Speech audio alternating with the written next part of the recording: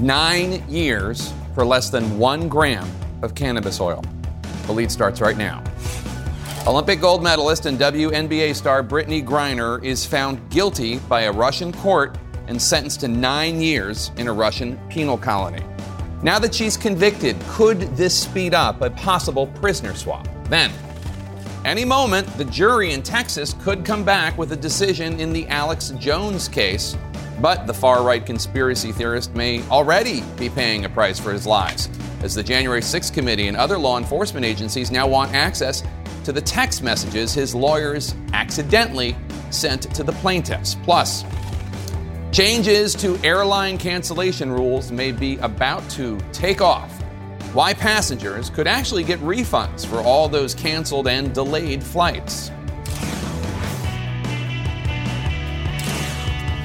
Welcome to The Lead. I'm Jake Tapper. We start today with our world lead. A Russian court found WNBA star Brittney Griner guilty today of drug smuggling, quote, with criminal intent. The judge ordering Griner to spend 9 years in a Russian penal colony that's just under the maximum sentence.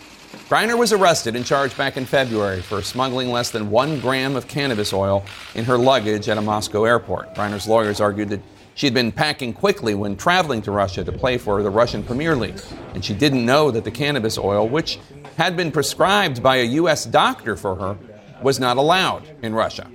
Griner delivering this plea as part of her closing statement. I want to say again that I had no intent on breaking any Russian laws. I had no intent, I did not conspire or plan to commit this crime. Griner's attorney said today that they will appeal the decision, the WNBA star telling CNN this as she left the courtroom.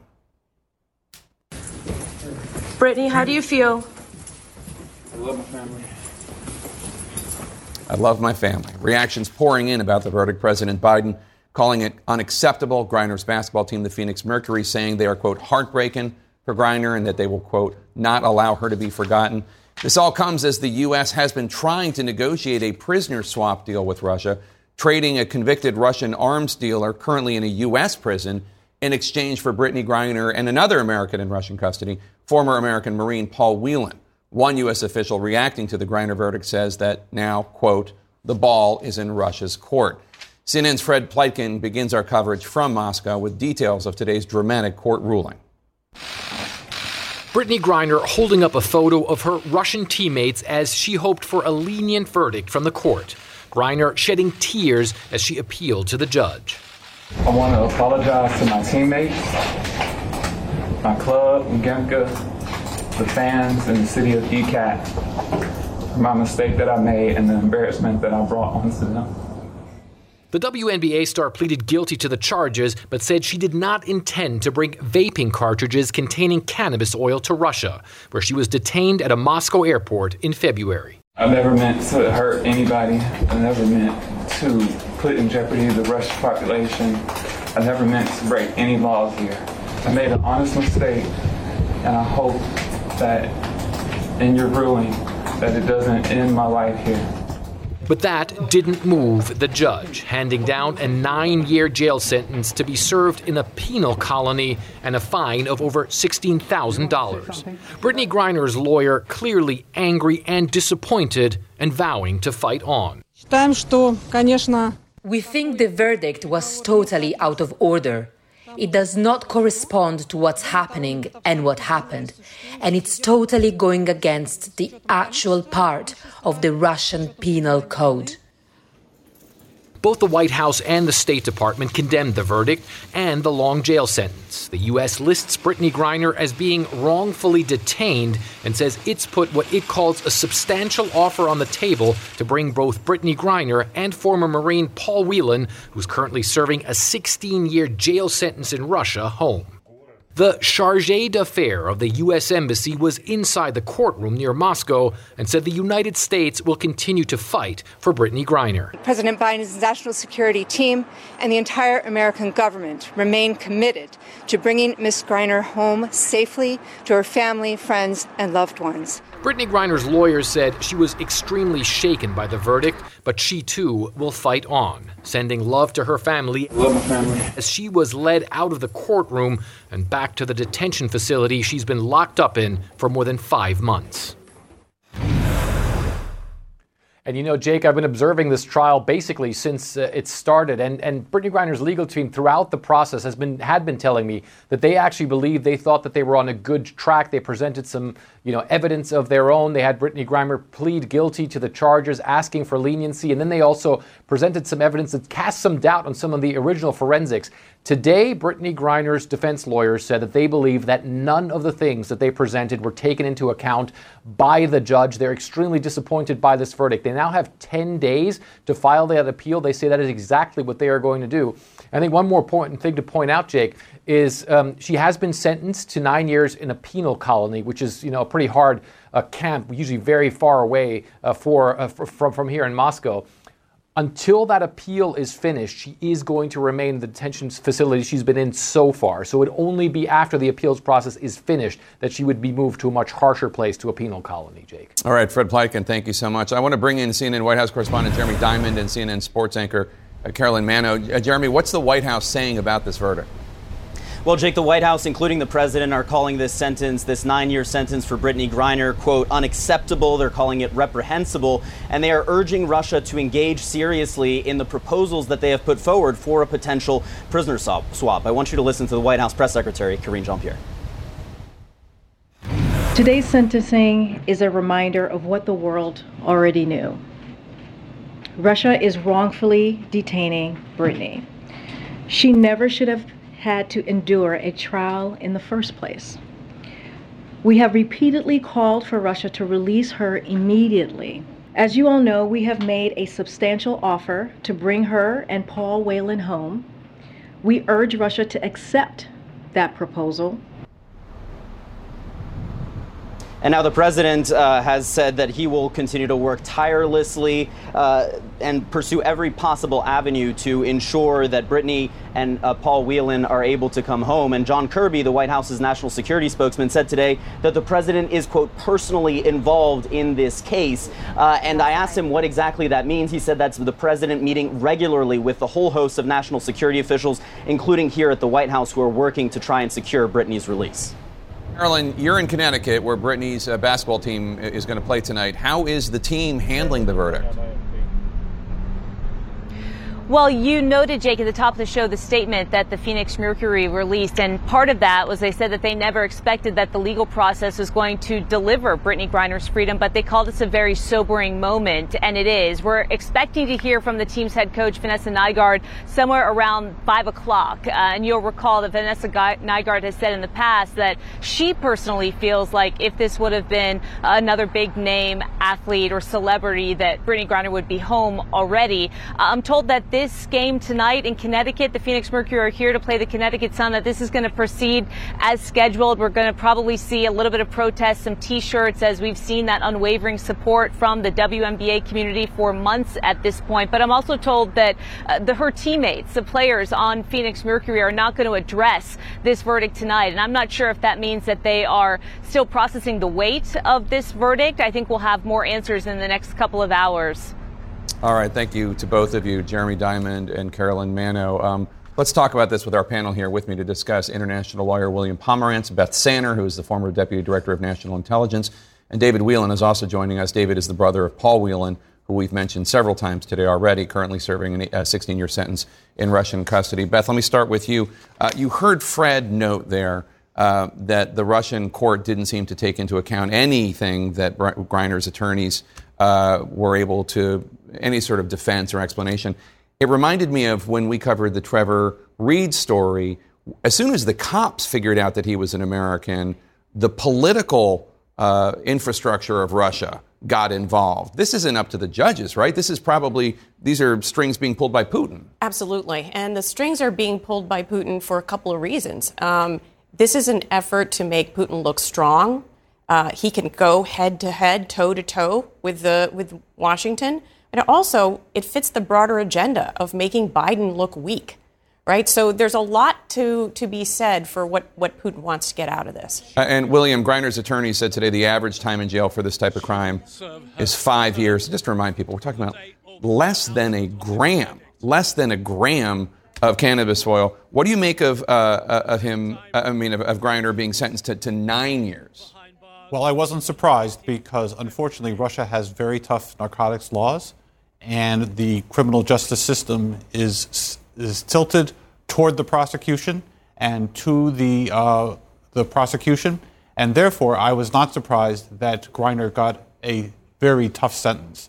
It is very difficult to present evidence and to acquit, and that was the result in today's trial. So, David, your brother Paul, as we've noted, was also found guilty in a Russian trial. Paul says he's wrongfully accused. The U.S. State Department agrees. He's serving the 16-year sentence in a Russian labor camp. You know how hard this was for your brother when this verdict came down. We've interviewed the Reed family. We know how tough it was for them, too, when Trevor was sentenced. Give us some insight into how Brittney and her family must be feeling today. Well, I'd hate to speak for them, but I can imagine that if you're brought up in a country like the United States where there is a rule of law and there is, I think, a certain societal shame maybe about being found guilty, that probably Americans who go through that process in Russia experience that same thing, where in fact it's all theater. It really has nothing to do with anything, and it's a process that the Russian government goes through. And Beth, let's talk about this swap. The U.S. is offering Victor Bout, who's like a Bond supervillain and a drug dealer, an arms trader, in exchange for Brittney and Paul Whelan. It seems like a no-brainer that these are two individuals who are not assets to the United States. Brittney, I mean, they're in terms of like a government asset. I mean, obviously they're assets in more existential ways, but and Victor Bout, will be able to continue his reign of crime serving Putin. Why aren't the Russians embracing this deal? Probably because they know how much we want it. They can see how much the president is under pressure to get a deal, and so they're going to hang tough. That doesn't mean they're not going to give it in the end, but so far what they're saying is, they don't even want a 2-to-1 deal. They want a 2-to-2 deal. So they're putting, add another person to it. And you've got Victor Bout, the merchant of death, and then you've got Brittney Griner and Paul Whelan. Right. It's ridiculous, but they're going to play a hard bargain because as a democracy, it's a lot harder on us. Yeah. David, do you have hope that now that Brittney Griner's been sentenced, this could expedite the process of this prisoner swap to get your brother Paul home? I do. I think the Russian government has very particular ways of how they approach things, and they were not going to ever move before there had been a conviction in Ms. Griner's case. They now have an offer. They have an offer for a concession that they have been wanting to extort from the U.S. for a while. So I think that there's some hope now. And William, for many in the U.S., the optics of the trial might have seemed frightening. Brittney Griner standing trial. She's behind bars, even when she's in court. We saw this with Trevor Reed, too. Even when she was speaking, she was locked up as if she posed some sort of threat. She's there for less than a gram of cannabis oil. Do you think these optics play into verdicts in a Russian courtroom, or what is the purpose of it? No, I don't think it played into the optics of the verdict. The judge is under very intense pressure to convict. And we've already talked in other places about the 99% conviction rate. The judge does not gain any benefit in terms of her career if she acquits. Indeed, that is a black mark in her career. So she has no real incentive to acquit. And the cage is there's not a jury in the courtroom. So it's only the judge who is in the courtroom, and she obviously has dealt with many cases, and defendants typically are in a cage during the trial. And David, lastly, I just want to give you an opportunity. I mean, we know CNN is run internationally. Who knows who hears what? If there's a message that you want to give Paul, what would you say to him? I would say stay strong. Keep going day to day, and hopefully there won't be very many more days for you to have to count before you're back with us. Amen to that. Thanks, everyone, for being here. Appreciate it. Coming up, can I get a message? The January 6th Committee and other law enforcement agencies now asking for access to years of Alex Jones' phone data after his lawyer accidentally handed it over in a court case. Then, when flights are delayed or changed, travelers are the ones who usually pay the price, but that might be changing. Stay with us.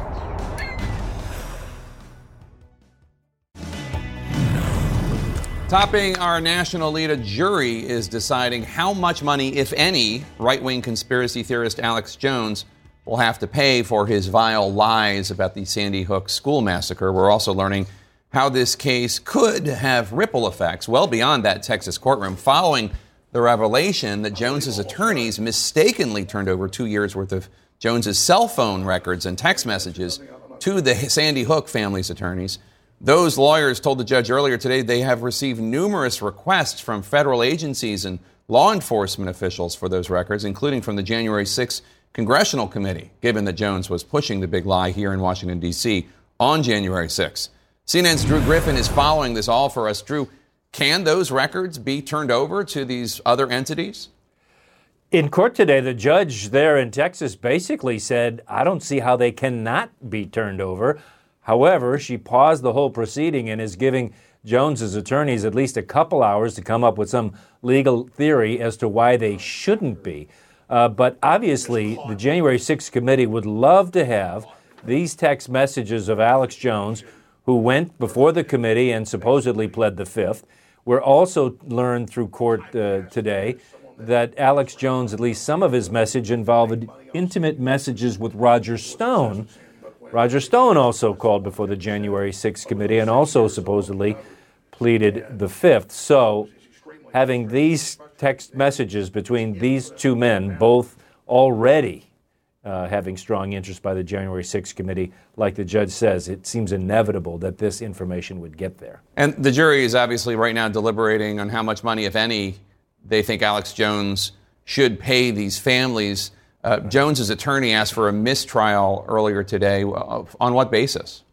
Well, it's all based on this inadvertent mistake by Jones's own attorneys, who dumped this information inadvertently into the hands of the plaintiffs. There's been so many pleas for mistrials that the judge actually asked, is this a serious one? And the attorney said, yes, it is serious, and she did dismiss it then. But it was based on the fact that the parents' attorneys in this case should not have kept this information. They should have deleted this information or returned the information because it was inadvertently sent. All right, Drew Griffin, thanks so much for the update. Drew Griffin will take you deep inside Alex Jones' dark world in a CNN special report, Megaphone for Conspiracy. Don't miss it. That's tomorrow night at 11 Eastern, only on CNN. The Chinese military launching missiles where they have never before. More fallout from Speaker Nancy Pelosi's visit to Taiwan. Stay with us.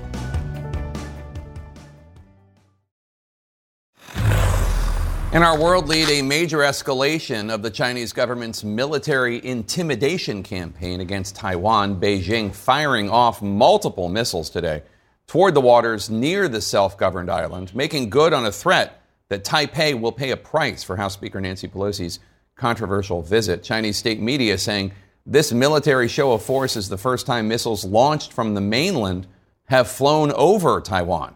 China claiming that the live fire exercises are to simulate an air and sea blockade around the island. With me now to discuss, retired four-star U.S. Army General and former CIA Director David Petraeus, also the chairman of KKR Global Institute, which owns some defense contracting firms, though General Petraeus does not work directly with those firms. General, Taiwan's military says at least 11 Chinese missiles struck the seas surrounding Taiwan. 22 Chinese warplanes entered its air defense zone earlier today. These are unprecedented steps from the Chinese government. How do you interpret them?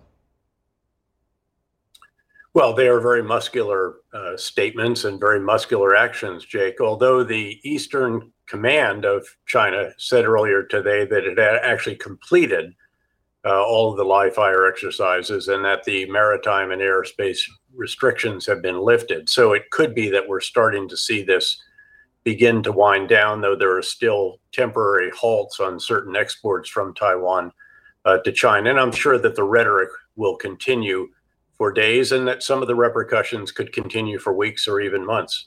Speaker Pelosi's visit comes at a time when relations between Washington and Beijing had already been strained. Today, we're learning that the U.S. is postponing a planned intercontinental ballistic missile test due to concerns over the heightened tensions and how China might react. If the Chinese government only respects strength, would that not be seen as weak by the U.S. to cancel this test? Well, Jake, I think the test of policy when it comes to China has to do with the big idea that you should be firm, very firm, but not needlessly provocative.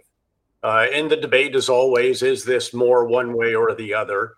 Clearly, in this case, there's a conclusion that that would be needlessly provocative. Again, that can be debated, as could the trip in the first place. And in fact, it was debated, unfortunately, openly, as you'll recall, in Washington, as opposed to behind closed doors. And that created some of the awkwardness here. Once the trip was announced, the speaker had to go forward with it. And of course, the party in opposition enjoyed being able to poke the White House in the eye and say that they were with the speaker for once. Let's turn to Putin's war against Ukraine. The White House believes that Russia is preparing to falsify evidence to blame Ukraine for the deadly Donetsk prison blast that resulted in at least 50 deaths and dozens of injuries to Ukrainian prisoners. The Biden administration had made these sorts of warnings before about Russians preparing false disinformation dumps. What's your reaction? Well, all the evidence, and there's quite a bit of it. In today's day and age, you can get commercial satellites, you can get a lot of different information through open sources. And so far, it seems pretty conclusive that this was a false flag attack. This was Russia carrying out a horrific action against individuals, prisoners of war, who are viewed as real heroes in Ukraine. And the Russians trying to blame this on the multiple launch rocket system that the U.S. has provided to Ukraine, but none of the kinds of blast or other indicators of a rocket exploding are at all present. So again, I think this was a valid warning. Russia is carrying out, has done something that is absolutely horrific, and now is going to try to blame it on the Ukrainians, and we shouldn't have any of it. Western officials tell CNN that they estimate about 75,000 casualties for Russia since the start of their invasion, including up to 20,000 Russian deaths. What does that tell you about this conflict? Well, I think one of the big questions right now is which side can generate capable forces the fastest. And in this case, my money is on Ukraine.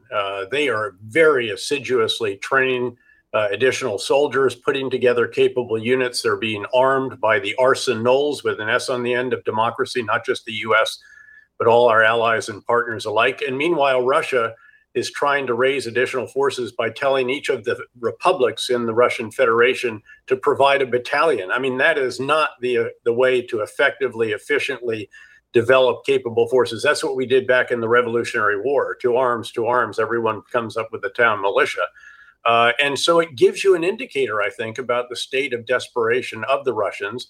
And also there's been a very significant indicator that the firepower of Russia, that at the very least, the ammunition has declined precipitously, because the rate of fire of the Russians in the offensive actions that they have resumed have been dramatically reduced. Part of that is because the Ukrainians have very effectively used the multiple launch rocket systems that would provide HIMARS to precisely take out ammunition storage sites, fuel depots, headquarters, and other important assembly areas. Amnesty International says that Ukraine's military is violating international law by putting their bases and operating near schools, near hospitals, which obviously put civilians in harm's way. Ukraine has strongly criticized the Amnesty report. They say it's not true. Obviously, Russia has committed multiple atrocities in this war. But what do you make of this allegation that the Ukrainian military is operating too close to schools and hospitals? Well, look, anything that is put out should always be taken seriously. We did in Iraq and Afghanistan when I was privileged to be the commander there. My assessment certainly is that it's the Russians that are far and away out on a different scale. And this, in fact, you may have seen, Jake, that they are actually using a nuclear power plant as a storage location for arms and ammunition, and they're shooting from it, very near to it, so that the Ukrainians will not respond to that. So again, I think something to look at. They should take it seriously. They want to be on the side of the rules-based order and the Geneva Convention and law of land warfare. Clearly, the Russians are not going to observe that. And in fact, all the evidence is that they are absolutely violating all of it and have been since the beginning. If you think back to the atrocities that were committed in the villages and towns north of Kyiv. All right, General David Petraeus, thank you so much for your time today. Appreciate it, sir. Thanks, Jake. It is so hot in parts of the United States, there are growing concerns that UPS drivers risk cooking to death in their trucks. That's next.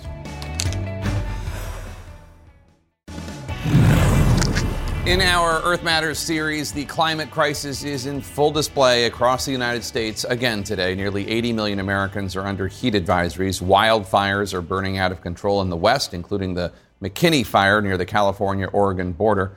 And for the third time in 10 days, flash floods pummeled the St. Louis, Missouri area. CNN's Tom Foreman is outside in Washington, D.C., where it is currently 97 degrees. Tom? 97 degrees, and with the humidity, forecasters say it feels like about 109, and humidity is always present here. Still, that's not as bad as it's been for some other places where people have really been pounded by it, and Jake, they've had to be out in it, and there's a lot of suffering involved. The heat wave that left fatalities and wildfires out west has now crossed the whole country to scorch the east, making millions of Americans swelter along the way and causing dangerously hot conditions in some places. It's hot. It's very warm. Oh my gosh, I'm dying. I'm not used to it at all. It's terrible. In New York City, a heat index pushing 100 is threatening weather records going back to World War II.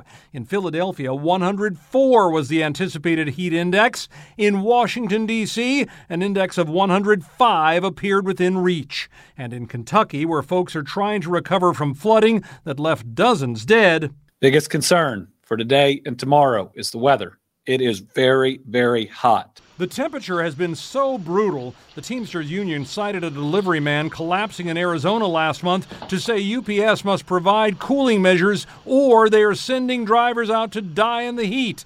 UPS says the health and safety of our employees is our highest priority. UPS drivers are trained to work outdoors and to manage the effects of hot weather. But on the backside of the current heat wave, another problem. More massive storms. My home had about 2 to 3 foot of water in it. St. Louis was hammered by 60-mile-an-hour wind gusts and up to 3 inches of rain an hour, closing roads, flooding homes. I woke up, the water was this high. I almost drowned. We had to get out in boats and everything. In Michigan, tens of thousands lost power as trees were blown down. And those blazes out west? Oh, it was crazy. Freaking fire going everywhere, smoke, the roads blocked off. They're still burning. But now some firefighters fear mudslides triggered by this summer's ever wilder weather. Whether you are trained to work out in it or not, this is the real deal. And even though some places might get some relief, like we might get some rain in the next couple of hours, make it a little bit better here, the simple truth is more than 2/3 of the country over the next week are expected to hit 90 degrees or above, Jake. And that's hot.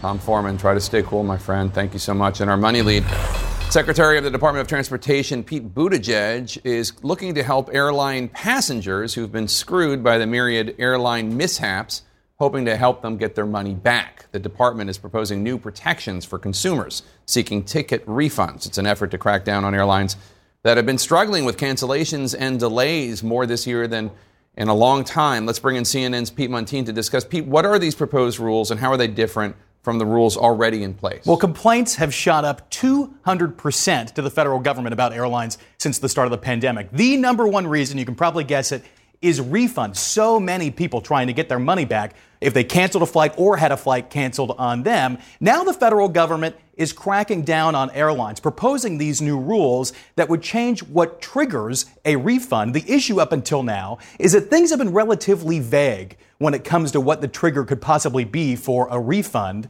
Until now, the Department of Transportation have said that if a flight is significantly changed, that could lead to a refund for a passenger from an airline. Now, the Department of Transportation is offering some specifics. It says if a departure time of your flight changes by 3 hours for a domestic flight, plus or minus, 6 hours for an international flight, that could lead to a refund. If the departure or arrival airport changes, if the number of connections on your itinerary increases, and if the airline changes the type of aircraft being used to operate a flight, which causes a significant downgrade in your in-flight experience. Remember, airlines have been struggling this summer with cancellations. 39,000 flights canceled since Memorial Day, according to FlightAware, by airlines in the U.S. Transportation Secretary Pete Buttigieg warned airlines to get their acts together. I want you to listen now to what he told New Day this morning about how this is only part of how airlines will be held to account.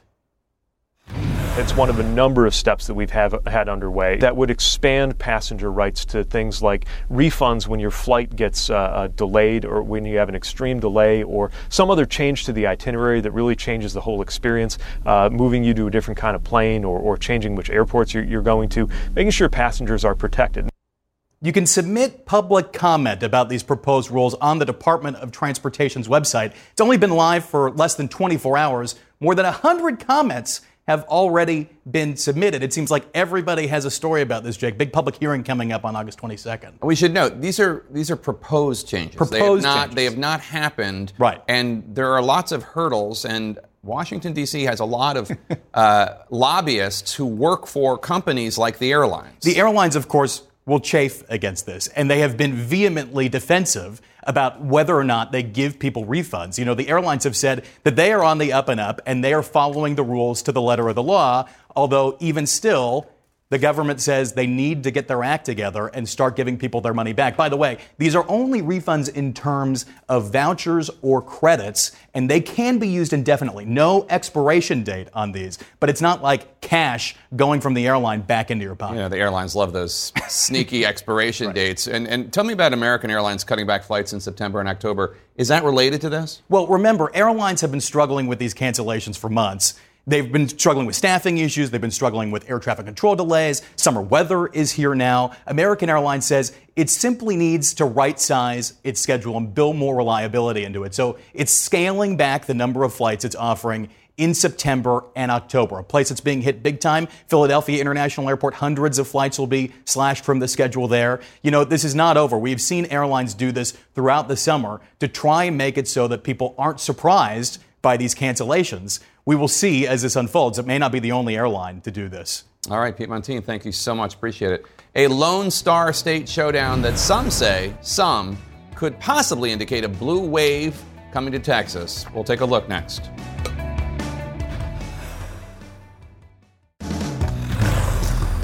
In our politics lead, Texas has not had a Democratic governor since January 1995. Since then, Democrats have sank tens of millions of dollars into trying to get the governor's mansion back, which brings us to the race between Republican incumbent Governor Greg Abbott and former Democratic presidential candidate Beto O'Rourke. Democrats say in the aftermath of the Uvalde Elementary School massacre and the overturn of Roe v. Wade, Democrats have new hope for November. CNN's Ed Lavandera takes a closer look now at the governor's race in Texas.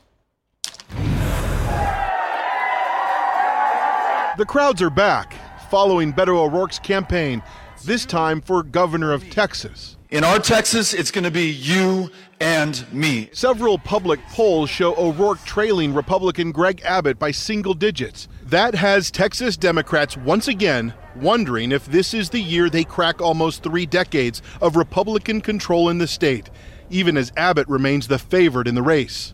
In the days after the Uvalde school massacre, O'Rourke confronted Abbott at a press briefing. Somebody needs to stand up for the children of this state. We caught up with O'Rourke at a campaign stop in Galveston, where he told us he's proud of that moment. He said not a word about how we were going to prevent the next mass shooting.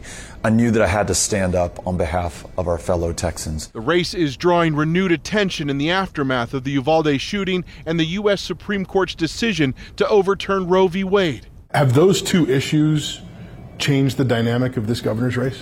Absolutely. More Texans think we're on the wrong track right now than have ever said that to a pollster or a survey scientist. This state wants change.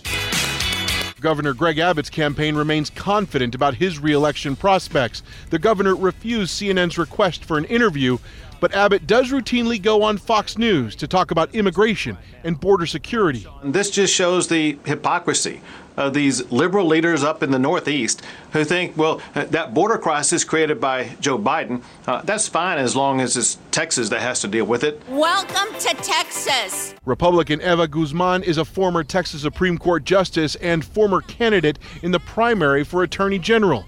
She says O'Rourke is too liberal for Texas. What you're going to see in the governor's race is Texans focusing on Biden's failures and how they impact their lives. And the reason the Democrats haven't flipped Texas, because their policies don't align with Texas values. But there are some signs recent events are cracking the support of conservatives and Governor Abbott. Children were murdered. This week, the city council in Hondo, Texas, a county where Greg Abbott got 75% of the vote in 2018, voted to cancel a contract with an NRA fundraising group, a move that shocked many. And then there are some voters like Donnie Ray Valdez. His girlfriend's daughter was killed in the Robb Elementary School attack. He says he voted for Abbott and Trump, but not this year.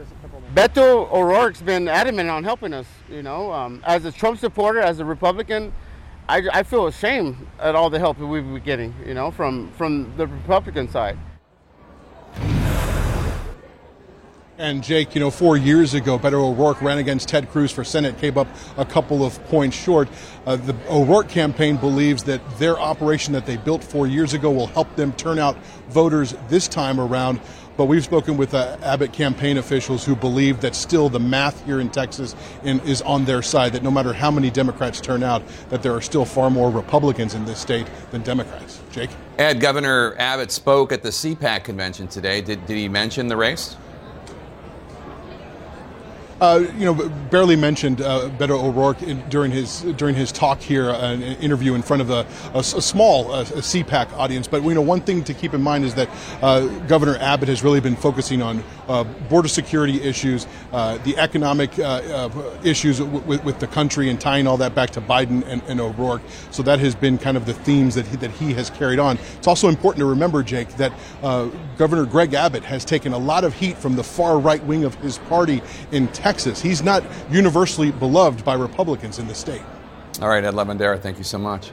More than 2 years after Breonna Taylor was shot and killed by police, the officers involved in that botched raid have been arrested and charged. Details ahead.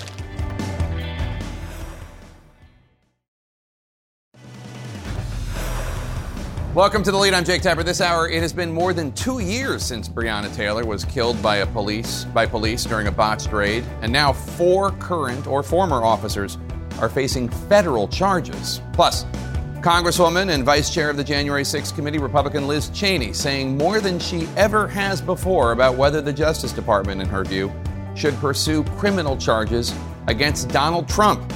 The exclusive sit-down you will only see on CNN. And leading this hour, no justice in the Russian justice system. WNBA star Brittney Griner is found guilty and sentenced to 9 years in a Russian penal colony for carrying less than 1 gram of cannabis oil. Griner's legal team says they will appeal, and the sentence could reignite talks with Russia about a possible prisoner swap to free Griner. We start our coverage with Kylie Atwood at the State Department for us, tracking the reaction in Washington and across the world to the Griner verdict today. Brittney Griner's face solemn as the judge read her harsh sentence in a Russian courtroom. 9 years of imprisonment. Almost 6 months after the American basketball star was detained in a Russian airport for carrying cannabis oil, the judge ruled she was guilty of smuggling drugs, saying she did so deliberately, even though Griner said she had no intention of breaking Russian law or packing the oil. I want to apologize to my teammates, my club, Gemka, the fans, and the city of DCAT for my mistake that I made and the embarrassment that I brought onto them. I made an honest mistake, and I hope that in your ruling that it doesn't end my life here. On her way out of the courtroom when asked about the verdict, these were her only words. I love my family. Just minutes after the ruling, President Biden said his administration will work tirelessly to bring Griner home and called the sentence unacceptable. Even Griner's Russian lawyers were surprised by the verdict. Did you expect that the verdict will be that severe? No, we did not. The average is 5 years or around 5 years, and almost a third of the people convicted get the parole.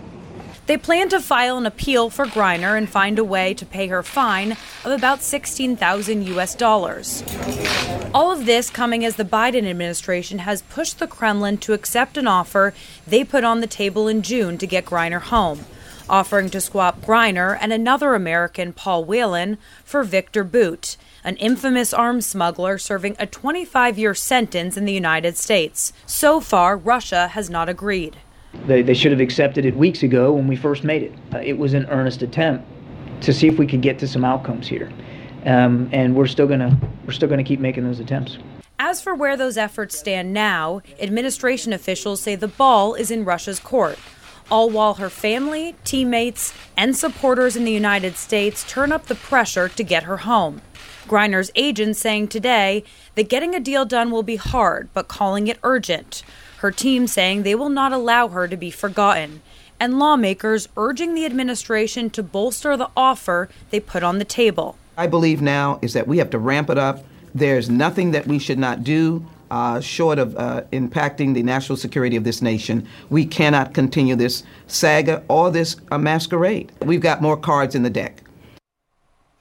Now, of course, this sentencing today, Jake, puts increased pressure on those negotiations by the U.S. government to try and get Griner home. And the NSC's John Kirby wouldn't detail what President Biden would be willing to do or not willing to do in terms of a potential new prisoner swap proposal because Russia has not effectively engaged in the first one. But we should also note that her sentence was 9 years in a penal colony, but she won't actually go to the penal colony until her appeal has worked through the entire Russian legal system. So for now, she will remain at a prison on the outskirts of Moscow. Jake? Kylie Atwood, thank you so much. Turning to our politics lead, Senate Majority Leader Chuck Schumer says he is planning an initial vote on the Democrats' signature economic bill for this Saturday.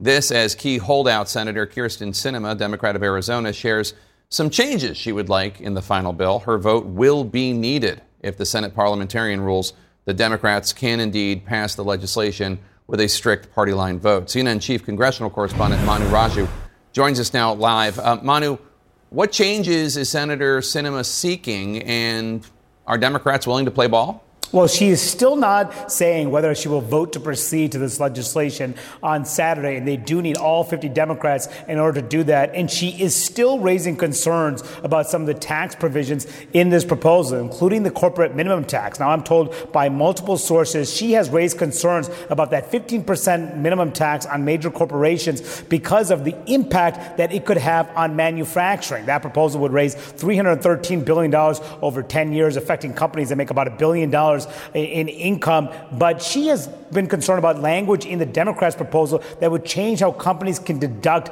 assets that depreciate. Under the 2017 tax law that the Republicans enacted, it said that 100% of the cost of an asset could be depreciated on the year that that asset is used. The Democrats want to phase that down. Manufacturers have been concerned, have raised that concern directly with Sinema, including on a call earlier this week. And I am told she has raised concerns internally about that provision. Democrats, it's unclear how they will resolve that, because that provision alone would raise $84 billion in this proposal. And Joe Manchin, the West Virginia Democrat who cut this deal, wants to ensure that this would a total package would save $300 billion in deficit savings, which was the deal that he cut with Chuck Schumer. There's another problem, because Sinema is going after the so-called carried interest loophole, and that affects hedge fund managers and private equity, and it would cost about $14 billion, raise $14 billion over 10 years, and the Democrats' plan. If Sinema succeeds and kills that provision, they would lose $14 billion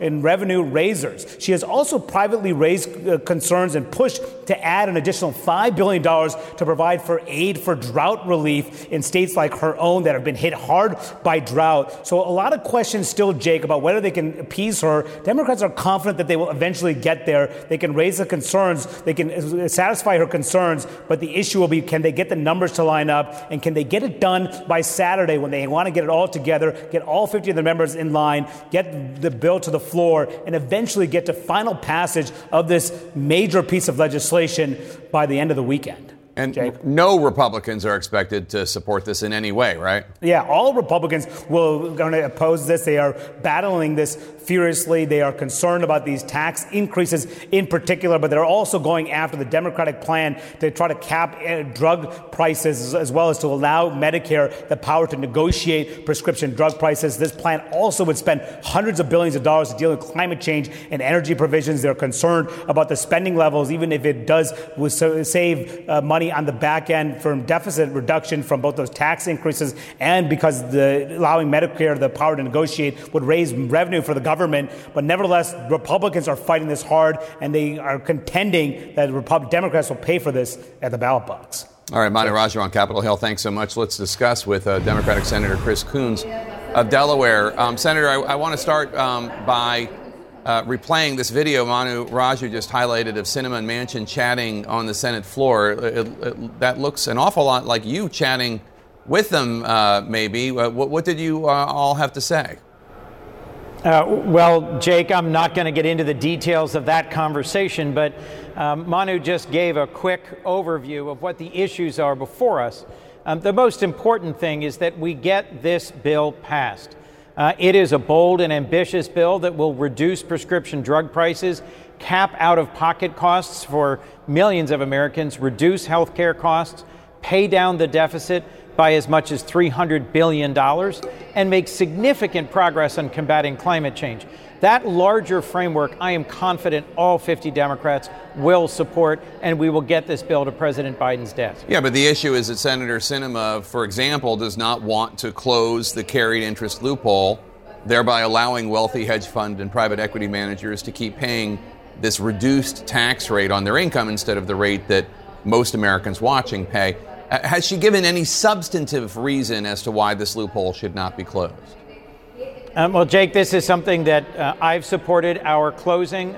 Everyone else in our caucus has supported closing, moving the time that you have to hold on assets in order to get this particular treatment from 3 to 5 years.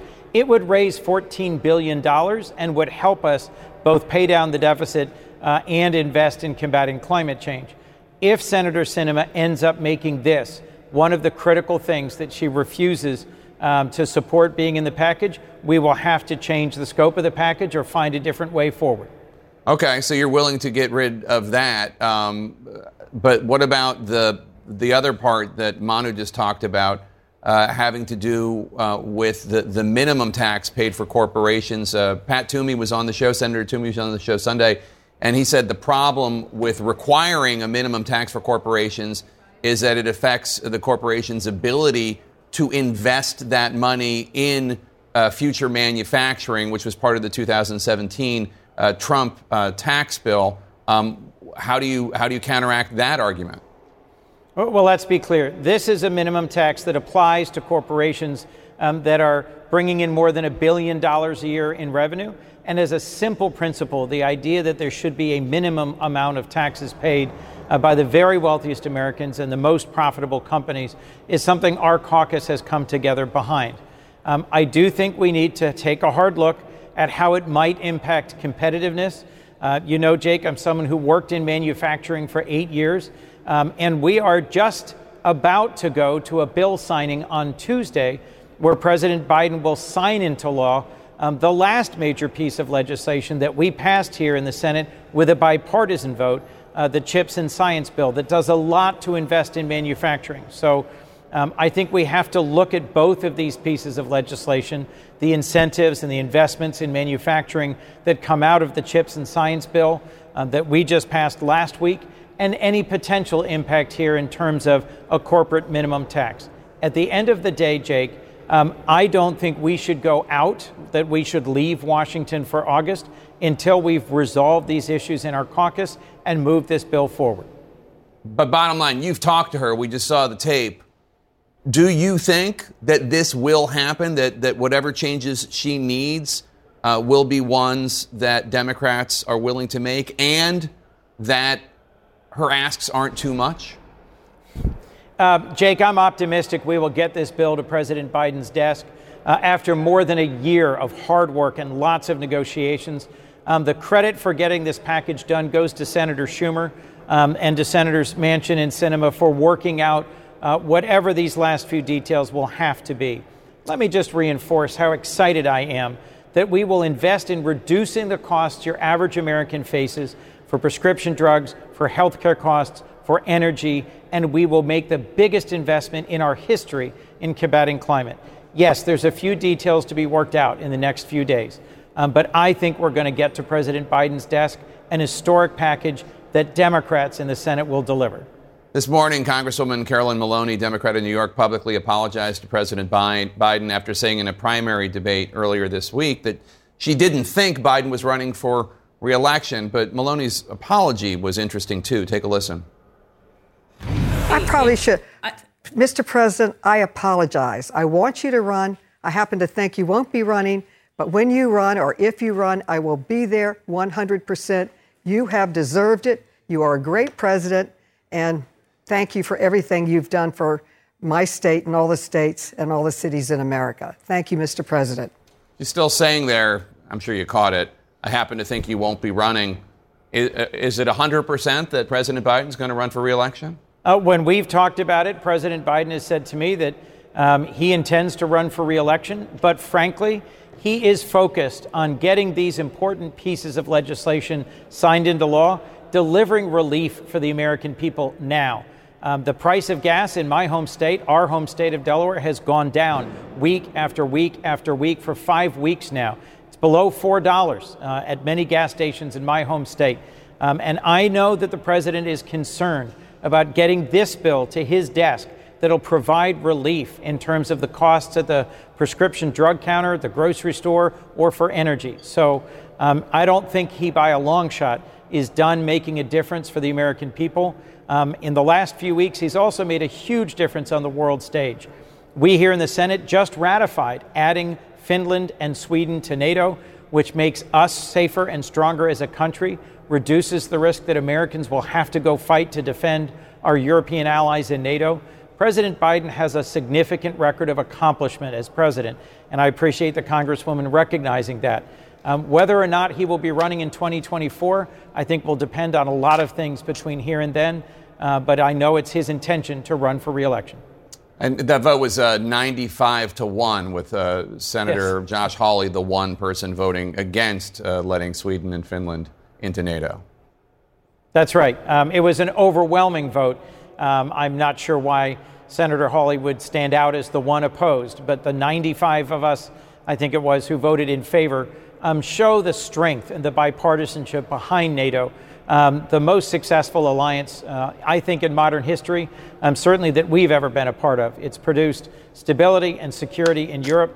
And after Russia's brutal and unprovoked invasion of Ukraine, President Biden masterfully pulled together the Western Alliance, are both NATO allies and EU partners. And this is a strategic defeat for Putin, a critical defeat for his goal of weakening and dividing NATO. All right, Senator Chris Coons of Delaware, thank you so much. Republican Congresswoman and Vice Chair of the January 6th Committee, Liz Cheney, going further than she has before about what happens if Donald Trump does not face consequences for January 6th. The CNN exclusive next. Then, more and more Americans now being forced to choose between life-saving medications or putting food on the table. A look at the potentially deadly consequences of inflation. Stay with us.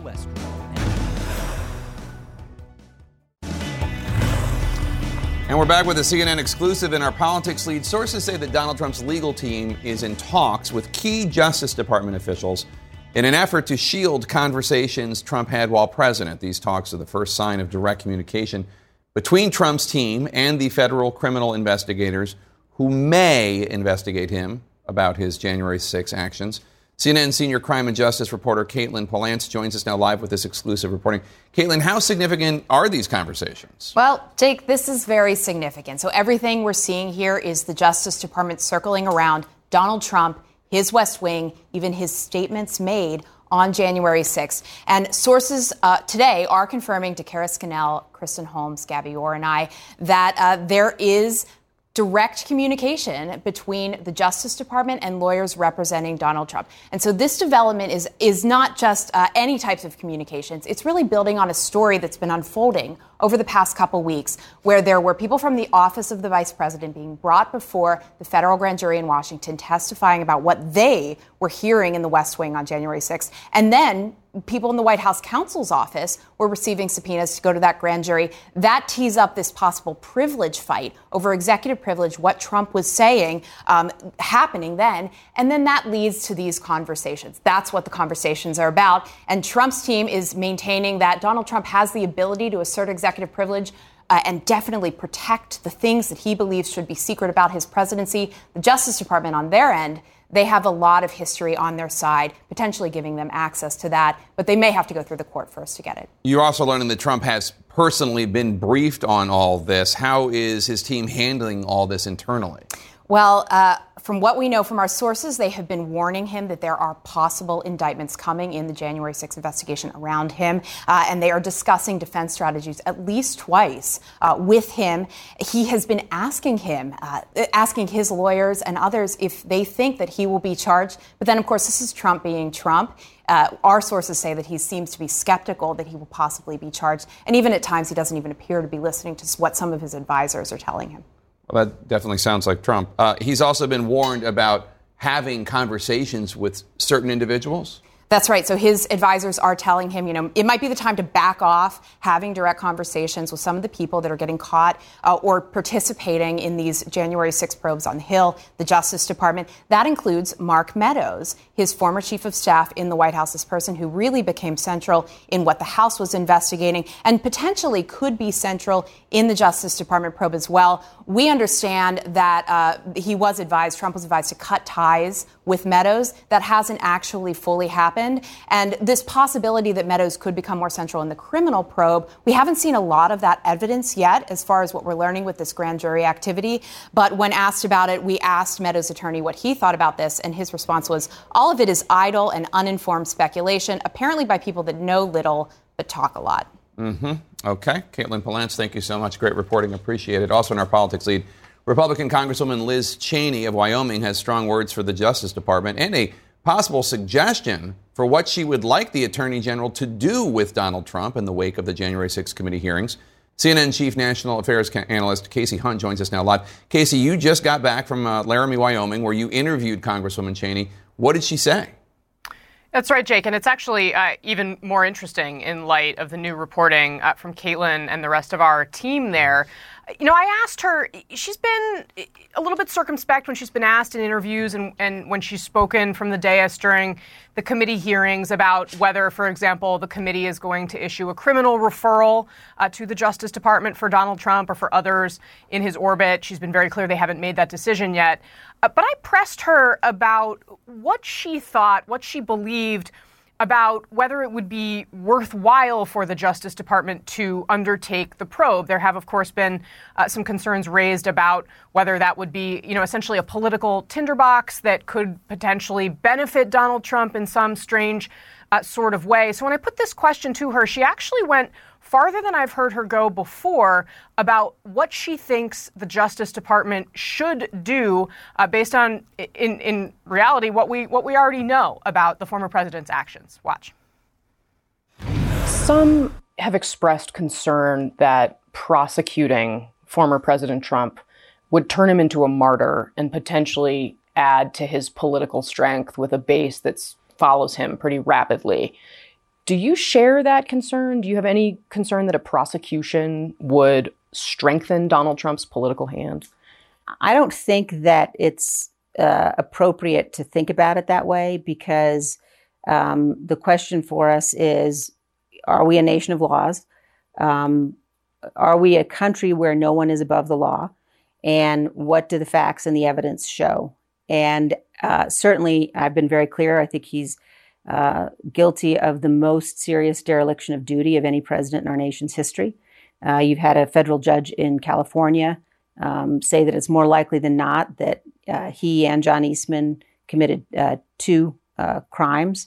So, I think that we're going to continue to follow the facts. I think the Department of Justice will do that, but they have to make decisions about prosecution, understanding what it means if the facts and the evidence are there and they decide not to prosecute.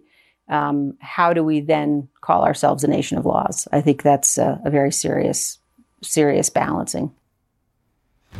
How do we call ourselves a nation of laws, she says, if the evidence is there, really suggesting that under no circumstances does she believe the Justice Department should decline to prosecute because of any political concern or concern about the fact that it's a former president. So it was a pretty wide-ranging interview, Jake. We talked a lot about her political future in addition to her work on the January 6th committee. But the reality really is those two things are completely tied up together at this point. Yeah, in a week and a half, she faces a primary, a difficult one being waged against her by a Trump-backed challenger, Harriet Hageman, I think is her name. She finally, after playing footsie with it for a long time, finally became a full-fledged election denier this week, according to the Casper Star-Tribune newspaper. She told the crowd, quote, absolutely, the election was rigged. It was rigged to make sure that President Trump could not get reelected. What happened in 2020 is a travesty, unquote. Obviously, that is not true. All of that is a lie, but it's kind of a big deal, right?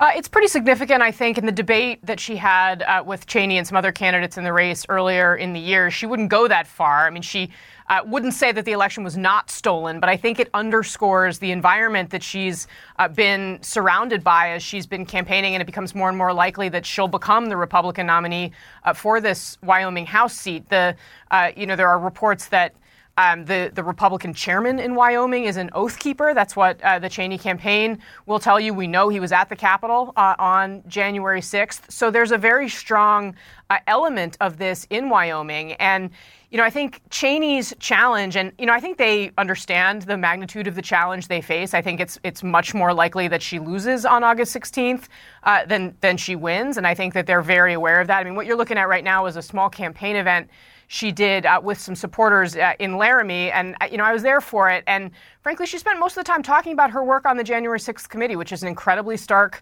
contrast to what her opponents out there saying about the stolen election.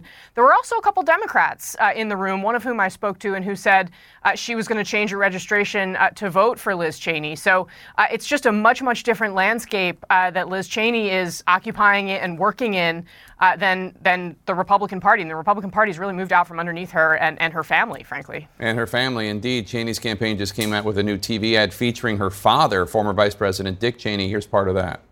Talking about Trump. He tried to steal the last election using lies and violence to keep himself in power after the voters had rejected him.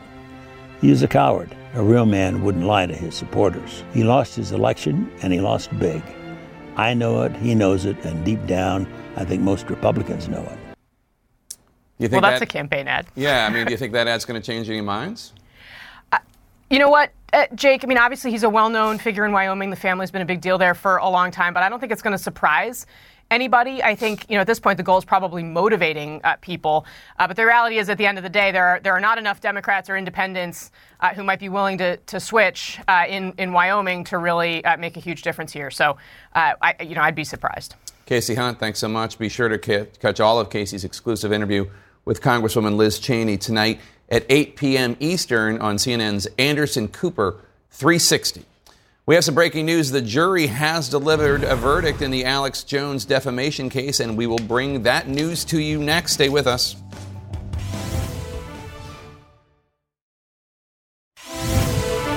And we're back with breaking news. A jury in Texas has reached a decision in the defamation case involving far-right conspiracy theorist Alex Jones.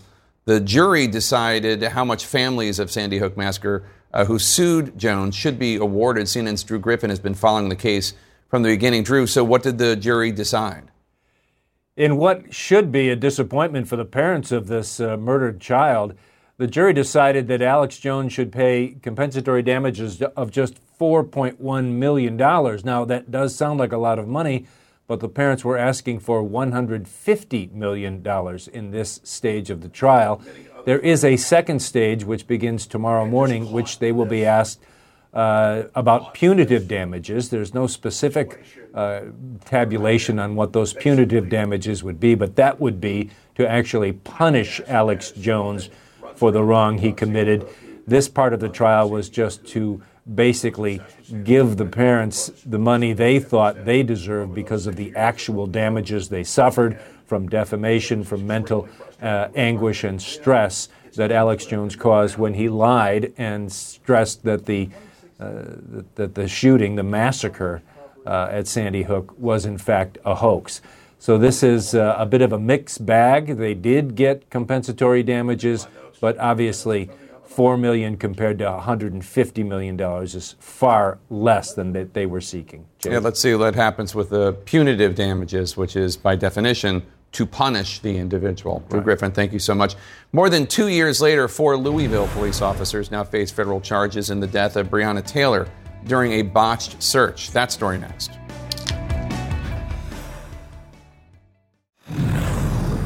International lead 874 days after the killing of Breonna Taylor during a botched Kentucky police raid.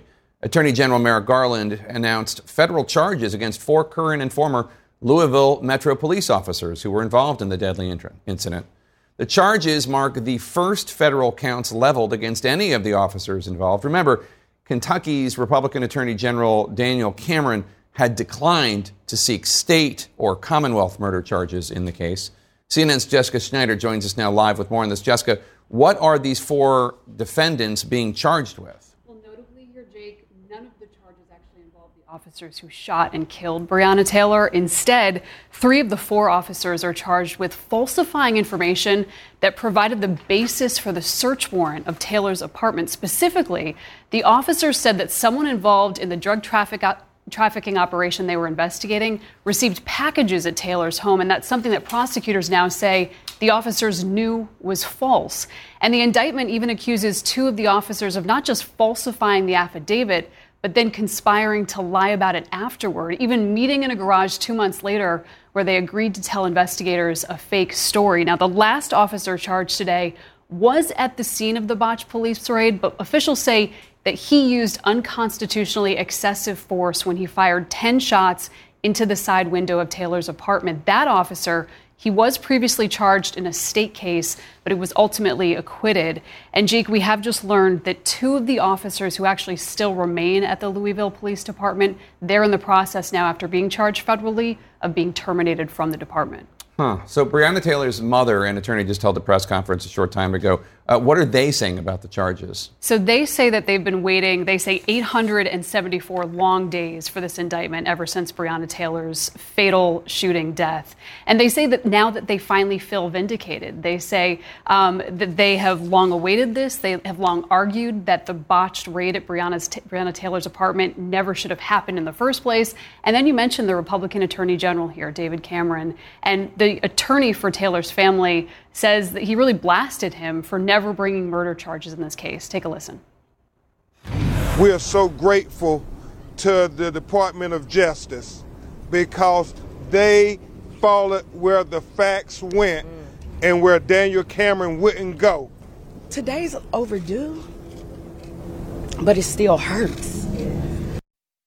Now, Breonna Taylor's family, they have long been pressing the DOJ to file charges. They actually met, Jake, with top officials at the DOJ back in March. And this really isn't the end here. The Justice Department has this ongoing pattern or practice investigation into the Louisville Police Department. They're investigating whether or not they use excessive force or even practice racially discriminatory policing. So this whole saga is still ongoing, but at least now Breonna Taylor's family feels at least somewhat vindicated here. All right, Jessica Schneider, thank you so much. Appreciate it. Americans forced to choose which of their life-saving medications they can take because they can no longer afford to take them all. A look at the potentially deadly cost of inflation. That's next. In our money lead, inflation is not only making your food more expensive and your rent more expensive. For some Americans, the life-saving medications they rely upon are becoming unaffordable. CNN's Gabe Cohen speaks now with some of the families affected in the difficult decisions they now have to make. All of those are for my heart. These are the medicines Angelina Scott can't live without. This is a blood thinner. For high blood pressure, high cholesterol, and an irregular heartbeat. Don't take these, my heart will stop.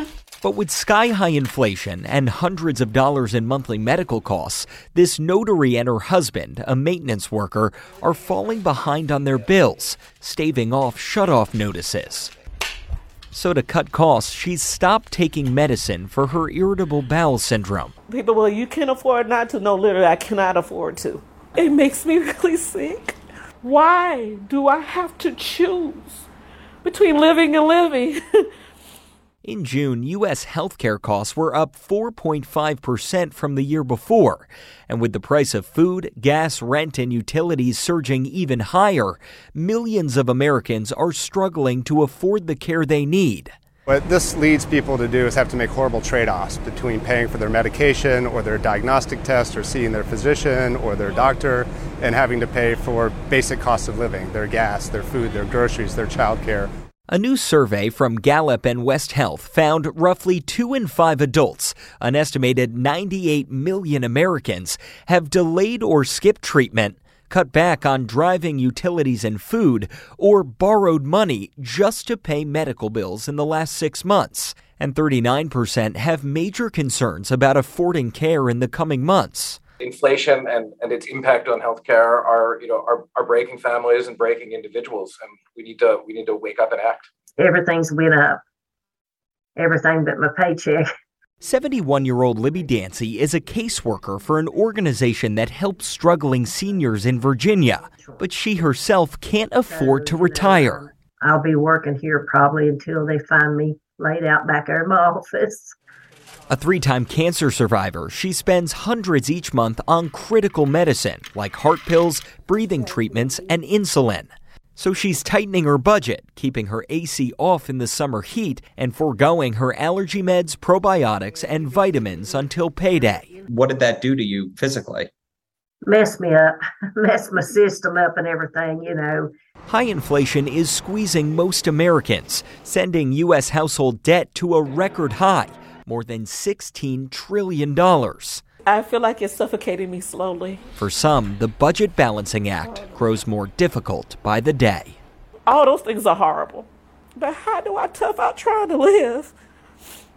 Now, the Inflation Reduction Act being debated in the Senate would provide some health care reform, among other things, allowing Medicare to negotiate drug prices and capping out-of-pocket expenses for seniors at $2,000. But, Jake, it won't solve this short-term problem that even though the price of health care has only risen about half as fast as overall inflation, those price hikes altogether are forcing Americans to make some brutal decisions. Yeah. Gabe Cohen, thank you so much. Joining us now to discuss White House Press Secretary Karine Jean-Pierre. Karine, thanks for joining us. First, let's start with the big news out of Russia. A Russian court found Brittney Griner guilty of smuggling less than an ounce of cannabis oil, sentencing her to 9 years in a Russian penal colony. Now, we know the U.S. has publicly offered Russia a prisoner swap to try to get Griner and Paul Whelan, another American being held in Russian custody, back. Where does that deal stand right now? So, Jake, thank you so much for having me. I want to start off by saying what we saw today with the sentencing is exactly what we all knew, what the world knew, which is that Brittney Griner was being wrongfully detained by Russia.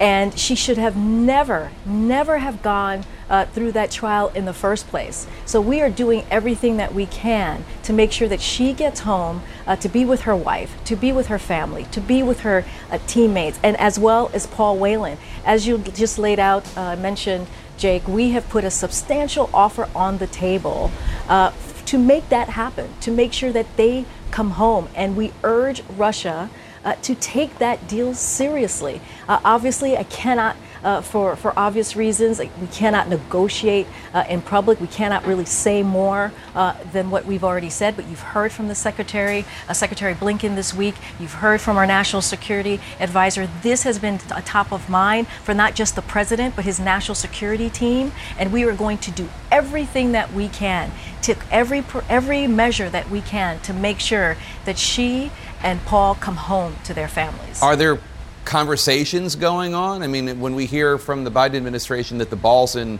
Russia's court, that sounds like they haven't even responded to the very public offer.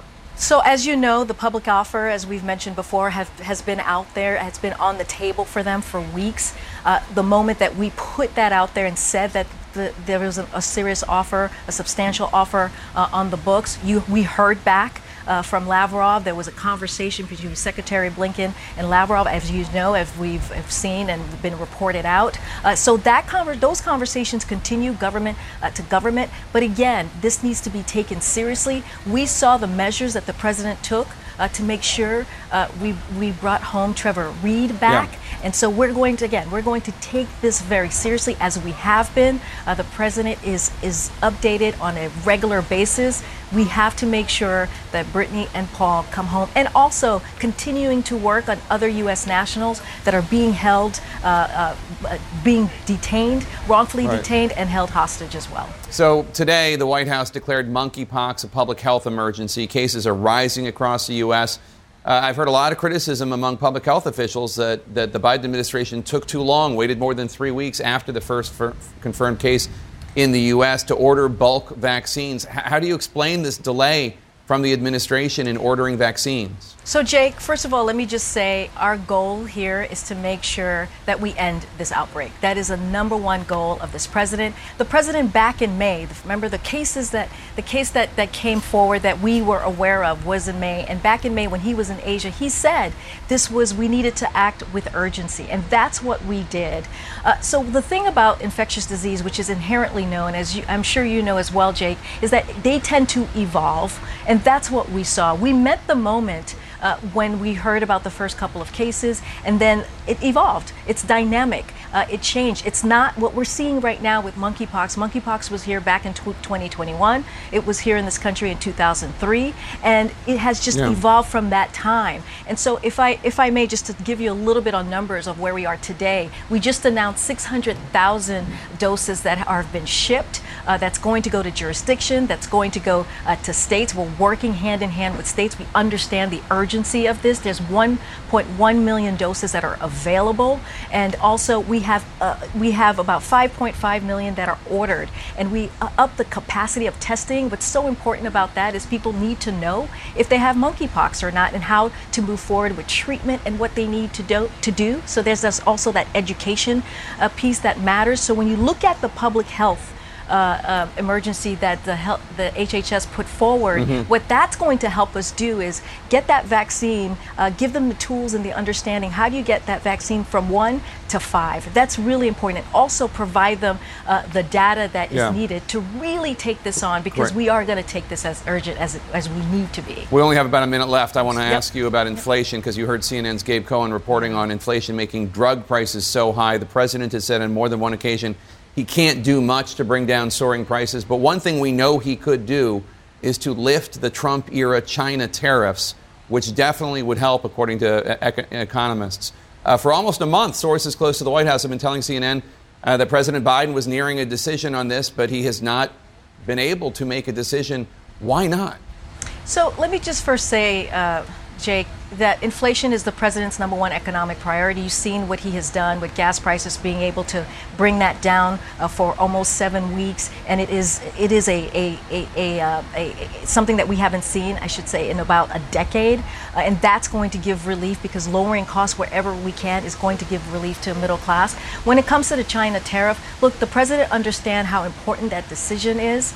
He understands that we were the bad deal that was made by the last administration, and he, as we know, this is a president that knows what it's like for people to feel the pinch, and he wants to make sure that we give everybody a little bit of relief that they need, especially the middle class, and he's going to continue to do that work with gas prices, with this Inflation Reduction Act, which he is really grateful for Senator Manchin and Senator Schumer to be working on that, and it's going to have effect. When I saw the seniors in that package talking about the drug prices, that's what one of the things that this piece of legislation is going to do, that anti-inflation legislation is going to do, bring that down costs, healthcare costs for middle-class Americans, which is critically important. All right, White House Press Secretary Karine Jean-Pierre, thank you so much. We're going to take a quick break. We'll be right back. I'm Dr. Sanjay Gupta, host of the Chasing Life podcast. In honor of our 10th season, we want to hear from you. Leave us a message at 470-396-0832 and tell us how you chase life. It could be used on an upcoming episode.